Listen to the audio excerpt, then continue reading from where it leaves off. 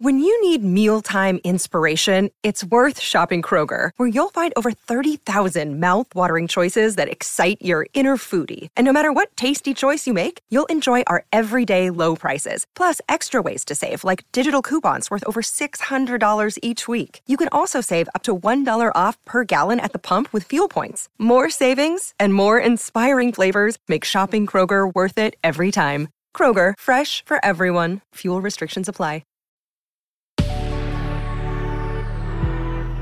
Good Risings, I'm Liz Earnshaw, and this is Hash It Out. Today, we're diving back in to yesterday's question where someone asked, how do I know if it's too soon to move in? And yesterday I talked about how there isn't really a hard and fast rule. It truly depends. And it's more important to look at the behaviors you have with each other and other people than it is to sit and think about how long it's been. Of course, you don't want to move in together after a week of knowing each other, although maybe for some people it's worked out, but you don't have a specific rule. Like I said yesterday, people have been together for years and they aren't in a good place to move in together. And some people have been together for a few months and they're in a great place to move in together. I will say I'm a little biased because my now husband and I moved in together after I think 3 or 4 months of dating. We started looking for a place to live together and it worked out for us. But I mentioned yesterday that the things you want to look for is how are you communicating with each other and how do they communicate with other people? Those two things are really, really important. Today, I want to share with you some things that you can explore so that you can check in about whether or not it's the right time to move in together. Okay, so the first thing to talk about is what are your motivations for moving in together? So when you're considering moving in with your partner, have a clear and honest discussion to make sure it's the right decision and talk about your motivations. One of the greatest risks for unhappiness after moving in together isn't necessarily that you moved in together too quickly, but it's the relationship having asymmetrical motivations.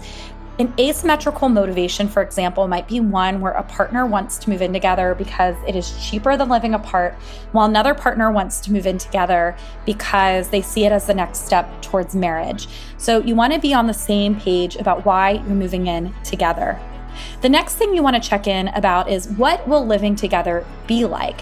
This discussion should touch on what it's going to be like when you move in together. So for example, if one of you is upset by something that the other person does in the house, how are you going to talk about that with each other? What's it going to be like the first time you get frustrated that your partner leaves the dishes in the sink? How are you going to deal with that? What's the plan? You also want to dig into details like who is in charge of which chores and home tasks and how you're going to manage finances and pay the bills. These conversations might seem like big conversations, but again, being able to communicate on this level is going to help you to know if you should be able to move in together, right? You should be able to talk about these types of things.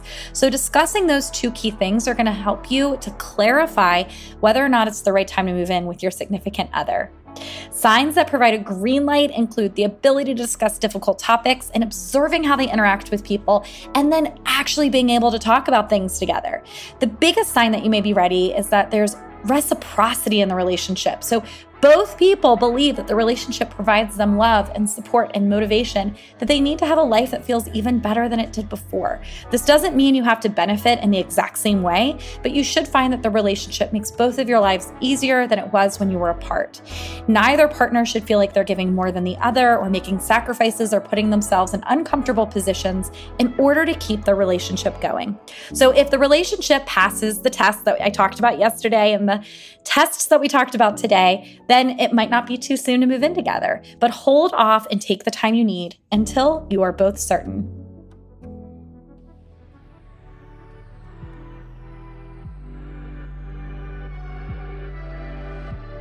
I'm Liz Earnshaw, the author of I Want This to Work.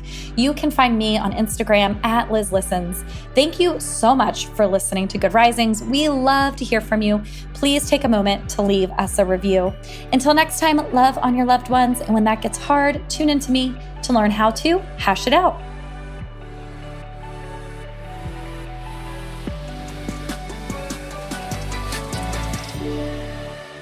Good Risings is presented by Cavalry Audio. Our bodies come in different shapes and sizes, so doesn't it make sense that our weight loss plans should too? That's the beauty of Noom. They build a personal plan that factors in dietary restrictions, medical issues, and other personal needs so your plan works for you. Noom doesn't restrict or shame when you want to treat yourself. Their flexible program focuses on progress instead of perfection. You don't have to give up carbs or anything. And with their daily lessons, you can learn something new about your food choices every day. After just a few days of using the app, I learned how to recognize cues for overeating and how to choose the right foods to feel full. Stay focused on what's important to you with Noom's psychology and biology-based approach. Sign up for your trial today at Noom.com. That's Noom.com. And check out Noom's first ever cookbook, The Noom Kitchen, for 100 healthy and delicious recipes to promote better living. Available to buy now wherever books are sold.